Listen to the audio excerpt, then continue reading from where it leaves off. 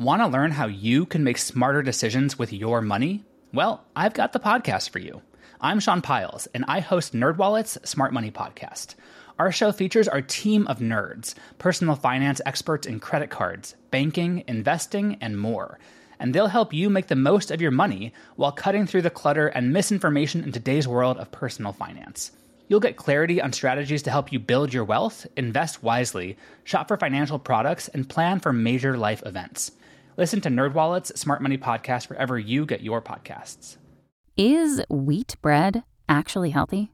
By Lisa Milbrand.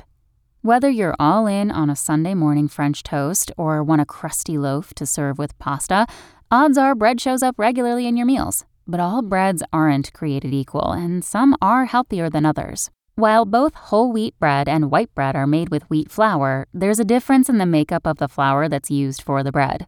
The flour used for white bread, and even some wheat breads, is refined, removing some healthy parts of the wheat kernel. The bran, which has a ton of fiber, and the germ, which contains plenty of nutrients, are removed, and the starchy endosperm is all that's left. Whole wheat flour is made of the whole kernel, including both the bran and the germ, which produces a hearty, nutrient-rich flour for bread, pasta, and baked goods. While whole wheat bread may not pack the same nutritional punch as a superfood, it still offers plenty of healthy benefits if you eat it, especially if you replace more refined baked goods with these whole grain options. No surprise that a whole wheat bread would offer plenty of fiber, given that the wheat bran remains as part of the flour. Generally, a slice of white bread provides less than a gram of fiber, while you'll find wheat breads with up to 4 grams of fiber in each slice. Whole wheat flour also features nutrients you won't find in refined white flours, unless they've been enriched to add those vitamins and minerals back in. You'll see higher levels of magnesium, selenium, and folate in whole wheat bread. Whole wheat bread also contains about 25% more protein than white bread, which can help slow digestion in addition to providing a building block for improving muscle mass. Finally, eating whole grain foods can be a key to reducing inflammation in the body.